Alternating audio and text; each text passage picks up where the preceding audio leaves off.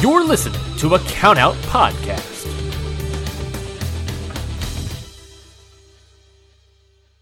The new Super Beats Heart Chews Advanced is now supercharged with CoQ10. Support your healthy CoQ10 levels and blood pressure with 2 chews a day. Visit RadioBeats, BEETS.com and save 15% with promo code DEAL.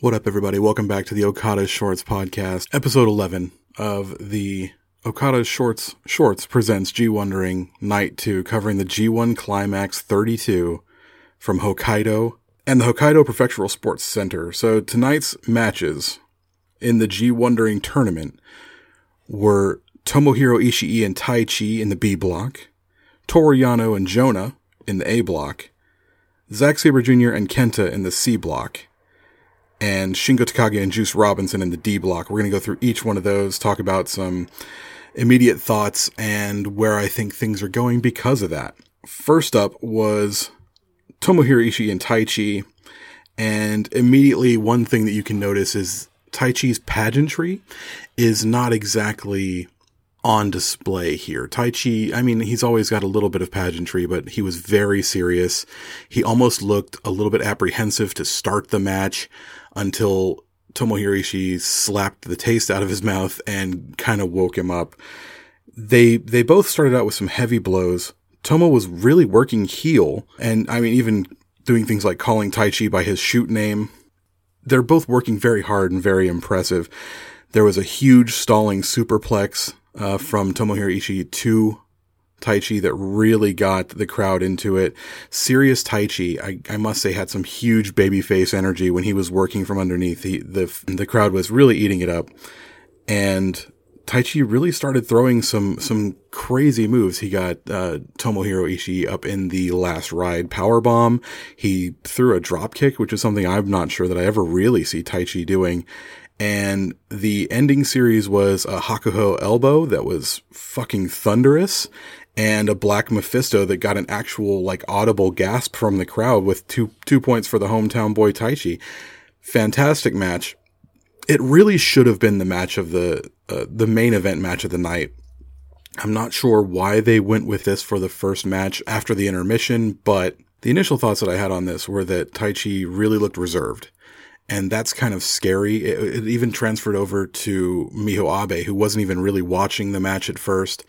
He didn't look right. Something looked wrong, and that was very scary for me as a Taichi fan. But as the match wore on and you could see him really start believing in himself, throwing harder and harder kicks, punches, and eventually lariats and things like that, I was expecting all go no quit from the beginning, and it really took him a second to build into it. But as he built in intensity, the crowd and the match itself started to build. And by the end, it was an absolutely fantastic, thunderous ovation, if you can say that in the clap crowd era, where the crowd audibly let out noise, which is huge. It's something they're not supposed to do in Japan. It's something that they don't do very often unless they're very excited. And it seems like they really were. So yeah, Taichi with the 2 points. Next up, Jonah versus Yano. This was not the best way to introduce your new monster heel to the Japanese audience. It's a 9+ minute Yano match. Yano matches should be under 5 minutes.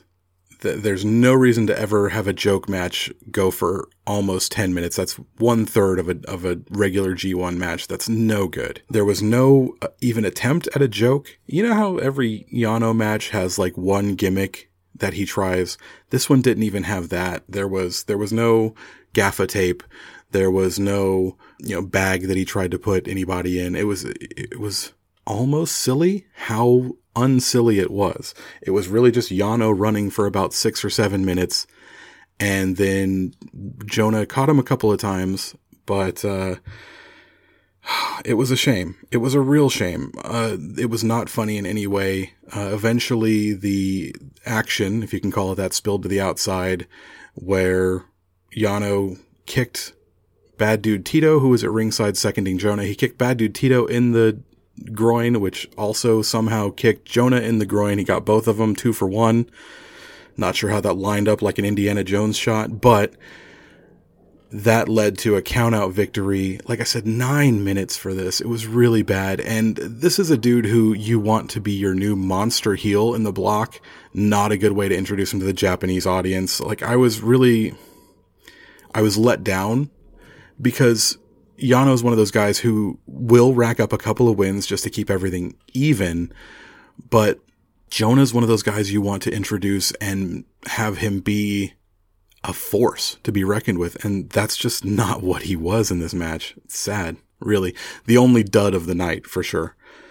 Next match was Zack Sabre Jr. and Kenta. They start out by arguing who's the senpai. Kenta, of course, was training in Noah's dojo when Zack showed up at first, to be a young boy there.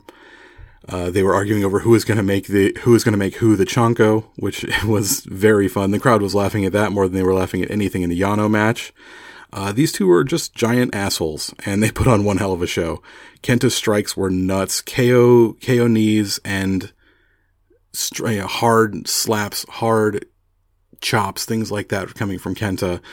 And every time Zack could grab one of his limbs, you were just waiting for him to twist it in some sort of way that was going to really put some pain into Kenta. He's torn up right now. He's got a bad arm. He's got a bad leg now from his match with Tanahashi at Wrestle Kingdom. It's pretty hard to actually look and see from what Kenta used to be sometimes to what he is now. Kenta has definitely changed his style, but it puts a little bit of fear in me every match that he has, wondering, like, is this going to be the one where he, hurts his other knee or tears something else? I don't think that it was the best idea to have Zack work over his previously injured shoulder, but Zack is a safe worker, so, we won't say anything about that. Kenta's hubris was off the chart. He had Zack, 2 Busaiko knees, which was, that would put anybody down. And he continues to pin Zack and then pull him up at the count of 2 and not go for the win. And that led to his downfall. Zack wins with a sneaky as fuck arm lock. Zack's transition game is so much better now, because not only does he have locks on top of locks on top of locks, he's not just grabbing an arm, holding it for 5 or 6 seconds and moving on to the next thing. He's transitioning you away from the ropes. He's transitioning you back to the middle of the mat. He's, if he grabs an arm and he knows that you've got an injured knee, he'll somehow transition that from an arm lock into some sort of knee lock. He's really putting a lot more thought into the actual chess match that happens with his transition game right now. And it's really great. Zack looks like $1 million. He comes up with a quick, sneaky win. Of course, he tells Kevin Kelly that he wasn't on the receiving end of a beatdown. He was just resting and picking his moment, which I thought was fantastic. Zack's off the chart right now. I can't wait to see what he can do. The final match, Juice versus Shingo. It's hard to root against Juice right now after this character shift that he's had, but they are trying with that mid-2000s dad rock ass fucking wrestling theme. It is terrible. Some Good Brothers level Sons of Anarchy music shit. It is bad. The comms were actually kayfabing that Juice lied about having his appendix removed, which I thought was hilarious. They both got super heavy hands at the start of this match. They had Juice end his match yesterday during G1 Night 1 with the left hand of God, so I thought maybe they were going to make that a bigger part of his character from now on, is his striking and those punches. Really, really good hard-hitting match. Lots of throws, lots of strikes, but the ending was so very flat. Juice, I don't know if he was blown up or something. I have to check. I know he hasn't had a singles match in New Japan in 8 months, maybe. So we kind of have to allow for that. Maybe he wasn't in the best of ring shape. Plus, it's his first singles match back since he had his appendix removed.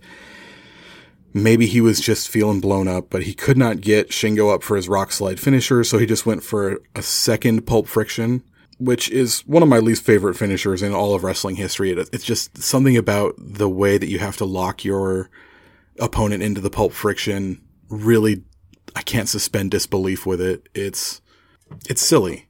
Like, it's something that you can't do in an actual fight, which I know that we're not talking about wrestling like an actual fight, but it's just, I can't suspend disbelief enough to believe that some dude's going to stand there with his head down and his arm up. But a bad end doesn't ruin a good match. It was very tightly constructed until the end, which was sad. Juice was so tired that even his promo at the end of the night, he really couldn't cut one very well in front of the audience and just kind of ended with an F-bomb and threw the mic away.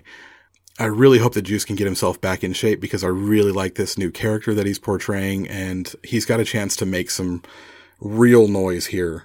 We're looking at the A block now. 2 matches in the A block. Your leaders are Kazuchika Okada with 2 points and Toru Yano with 2 points.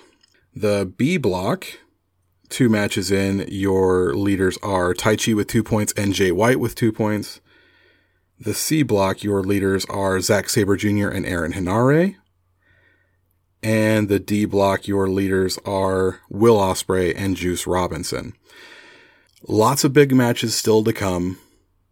The people I'm most excited to see next are probably another singles match from Tom Lawler, who has still got quite a ways before his first match of the tournament. But he had a great singles match yesterday against a young lion, and a really fun tag team match with Royce Isaacs today. And I think the second person that I'm really excited to see is actually David Finlay.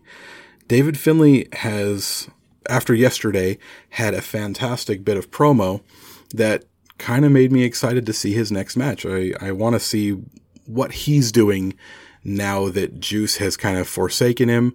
Is he going to join up with another group? They had him teaming up with Yoshihashi today, and it was kind of like a question mark. What's he doing with Yoshihashi? They're not part of any factions that work together. I guess Chaos and Hantai are kind of the same thing now. Where's he going to go? Is he going to join up with a United Empire because of the Juice versus Will story? Is he going to join up maybe with House of Torture, or, bring the Shillelagh shenanigans into the House of Torture? I think something's going to happen with David Finlay, and I'm excited to see where it goes. So those are my thoughts on G1 Night 2, and we're excited to see G1 Night 3 coming up on Wednesday the 20th. The matches for the G1 block are going to be David Finlay versus Huge, Tama Tonga versus Chase Owens, which is going to be fun, Lance Archer versus Bad Luck Fale, big boy battle, and Goto versus Tetsuya Naito. So we'll have your bad friend Rafe Houston on those. So that's going to wrap it up for my first ever solo podcast. We would like to send some thanks to the Count Out Podcasting Network. If you find the naive stupidity of our giving away a free show business model to be oddly charming and would like to give us gifts of money, you could go to the Count Out Podcasting subscription service to find tons more content from all the great shows on there. That actually helps out the network as a whole, but it also helps out us here at the Okada Shorts podcast. I want to say thank you very much to Rafe for coming up with this fantastic idea that I now get to be part of. And shout out to our friend Owen at Riff Your Pod on Instagram and Bandcamp for our Ripper theme that you're about to hear now. Until then, keep it right, keep it tight, keep it what? Short.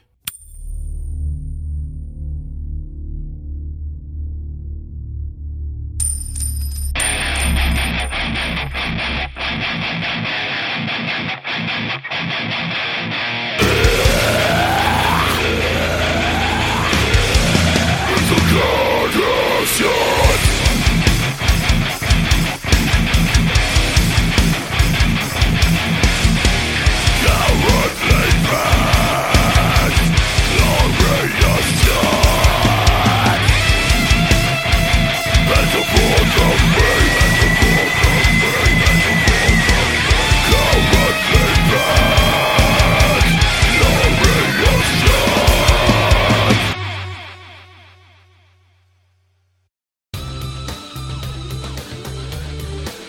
has been a Count Out Podcast.